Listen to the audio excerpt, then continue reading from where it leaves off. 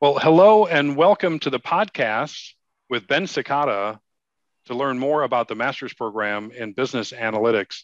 We're going to get started right in on the questions so you can learn more about the program and Ben's personal experience as he's been through this program in 2020 and 2021. So, Ben, thanks for joining us. We're certainly glad that you're here today. Yeah, thank you so much for having me. Fantastic. Well, tell us more about your decision to choose the master's degree at the Wisconsin School of Business. Why is earning the degree from UW-Madison important to you?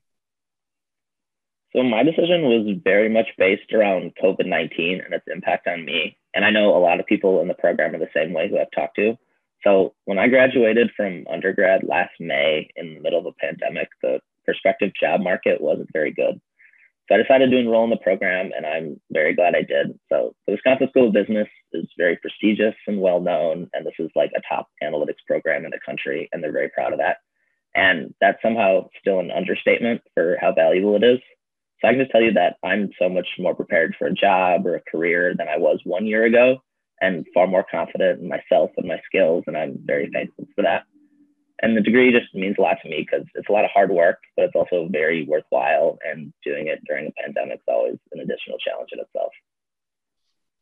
Well, tell us a little bit more about that because I'm sure that there are people on the call today that maybe have thought about starting a program, but then maybe, COVID has impacted everyone just a little bit differently, perhaps, and maybe they put this off. Tell us a little bit more about how you feel as though this has helped you through the pandemic, and do you think it's helped you become a better leader?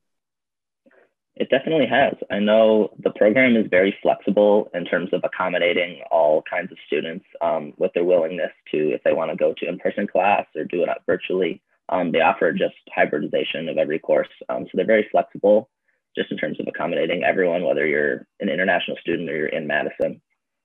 And just, I think with the pandemic, you have to take specifically like more initiatives because everything is on Zoom and you're not necessarily meeting people face to face every day.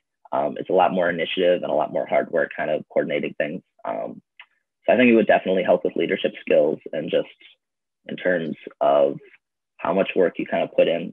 It's kind of more expected on a Zoom environment, but it's definitely worth it. The whole program is just very accommodating with and flexible in terms of just a COVID-19 environment.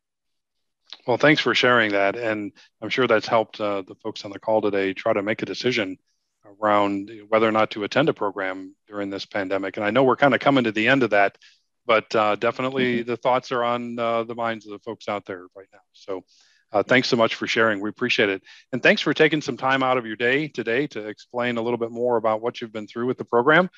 So thanks again. And hopefully folks will attend another podcast coming up soon. Thanks, Ben. Yeah, thank you.